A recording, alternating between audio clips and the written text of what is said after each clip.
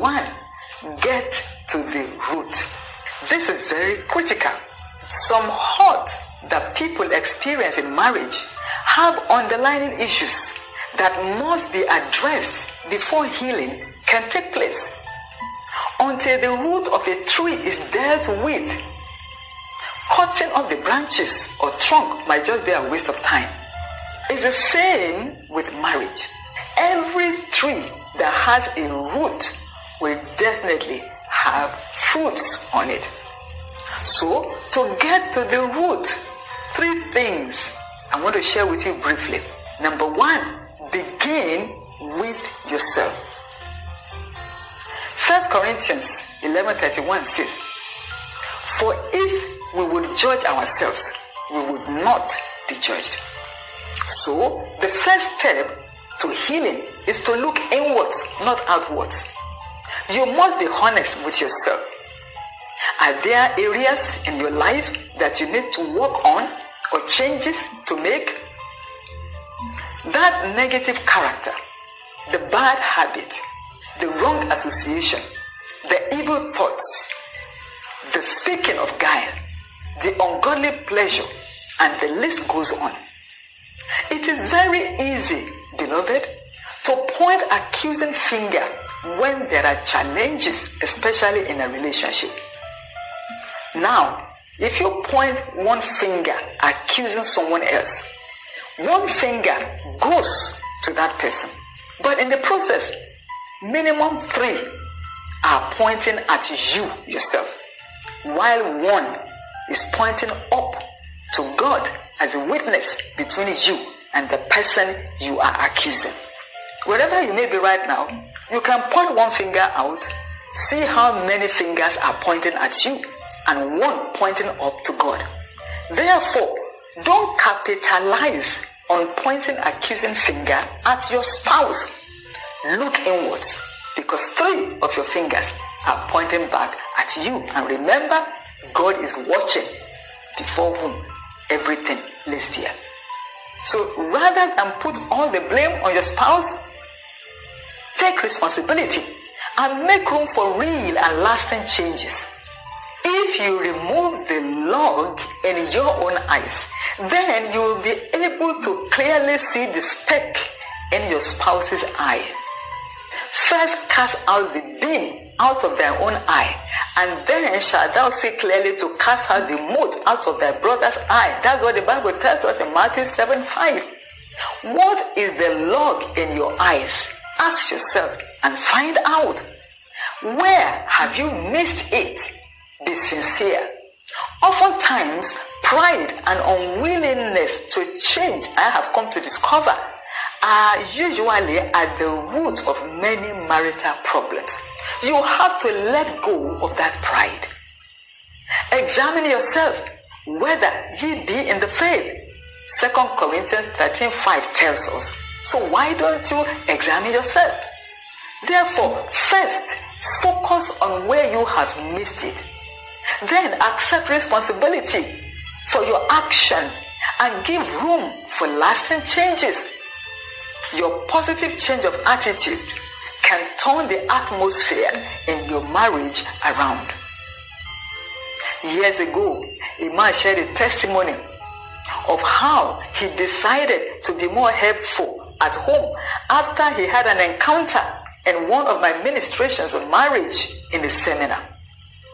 And through his act of service, his marriage was restored.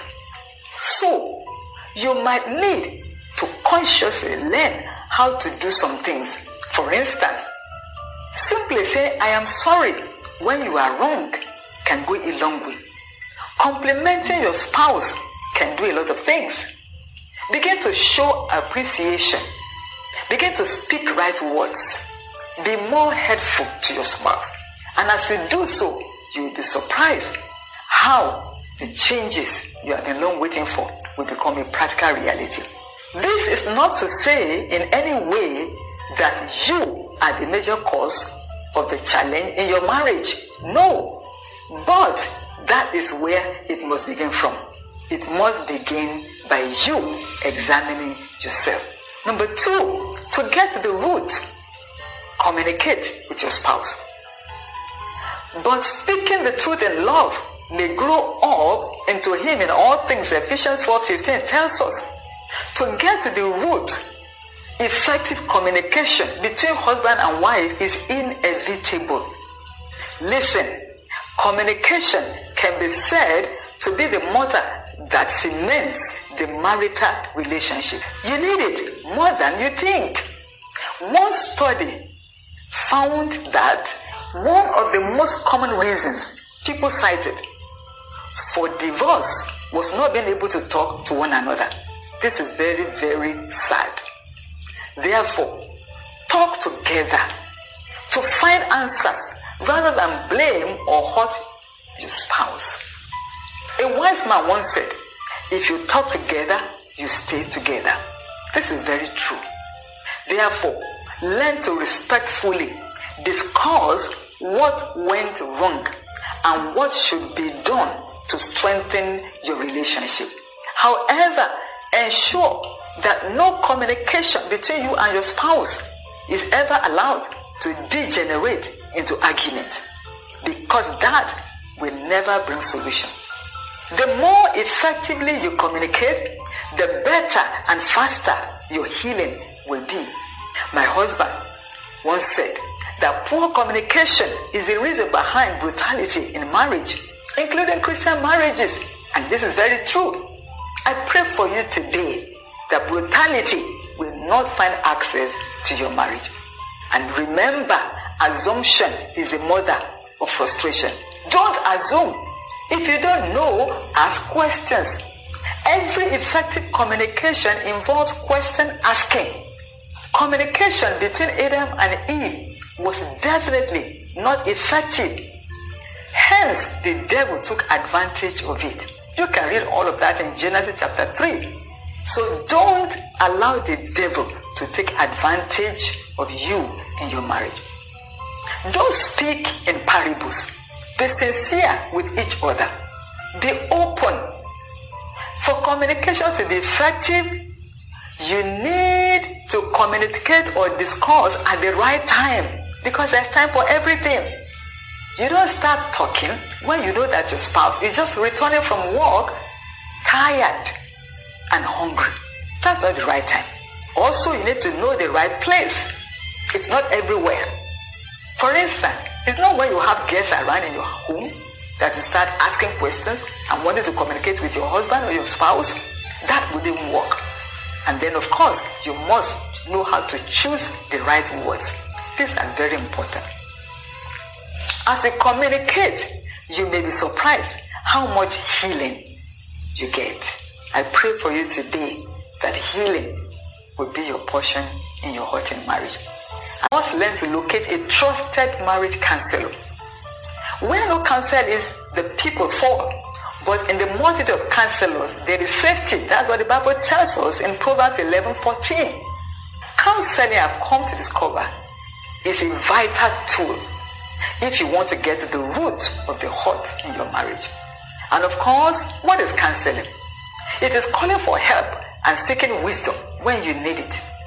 This is not a sign of weakness. No, it's a sign of wisdom and strength rather. Don't die in silence. When you know the issues confronting your marriage is beyond you, it is wisdom to open up.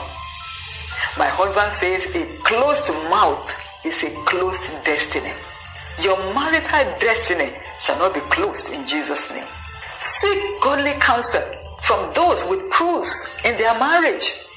As anointed as Moses was, he sought counsel from Jethro, and his counsel gave him ease and progress.